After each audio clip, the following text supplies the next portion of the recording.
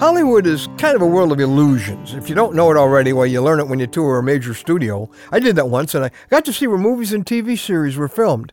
You find out, for example, that when you see a man speeding along in a car, he might be sitting still on the set. They put in all the scenery that makes it look like he's moving later. I remember reading about Gary Cooper, who was a legendary movie star of another generation, and they had a great illusion for him in this western town. One of the buildings had a door that they actually shrunk for Gary Cooper, because Gary Cooper wasn't very tall. You're not supposed to have a short hero, right? And they wanted a tall leading man, so they made the door small so he would look tall. I need these guys to help me out. It's a world of illusion. And it didn't stop with the western town. There was a street in World War II vintage European village. And there was old Chicago. And the buildings. Oh, impressive. Till you open a door and go inside. There's nothing there. Do you ever get that feeling about your life? I'm Ron Hutchcraft, and I want to have a word with you today about impressive on the outside, empty on the inside. Impressive exteriors. Yep, that's what 2 Timothy chapter 3, verses 5 and 7 talk about, and they happen to be our word for today from the Word of God. And Paul, in describing what people are going to be like near the end of human history, gives this description. He says they are having a form of godliness. Okay, they look good on the outside, but denying its power. Then in verse 7 he says, they're always learning, but never able to acknowledge the truth. Now notice here he describes people who have religion. They have a form of godliness. The problem is it's a set.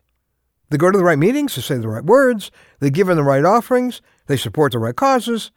There's just no power behind it. And then he talks about people who have an education, but no answers. They can't arrive at the truth.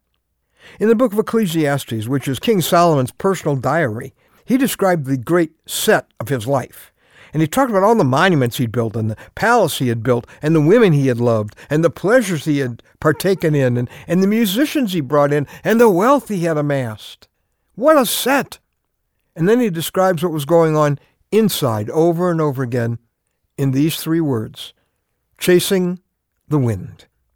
I remember a time when I just had like one person after another tell me they felt empty inside. A high school athlete, top of his career with all the scholarships. He said, Ron, why do I feel so empty? A community leader, a leader in his church, looked at me and said, Ron, why after all this religious effort do I feel so empty? Well, maybe your life has a great set for people to see. Success, sense of humor, friends, religion.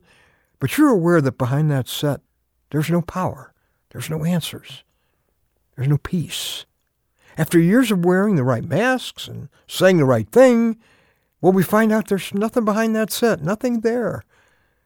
Well, why don't you deal with what's missing, or actually who's missing? Solomon said in the book of Ecclesiastes, we have eternity in our hearts. What's missing is the person who made you. Colossians 1:16 sums up our life in 6 words. Speaking of Christ, it says, we were created by him and for him. Well, could it be that you're missing the relationship you were made for? Even religious people, you can have a religious set and maybe never have Christ. Well, this could be the day you finally experience the reality, the ultimate reality of God, not around you, but God in you, of the peace and the love and the forgiveness and the heaven that only Jesus can give you, because only he died to make it possible. And he walked out of his grave so he could walk into your life today. You want to know how to begin that relationship? Go to our website at anewstory.com, anewstory.com. If you're tired of just repainting the scenery of your life and making a more impressive exterior, why don't you open the door of that set and let Jesus Christ into the emptiness behind it? He can build a house there that you can really live in.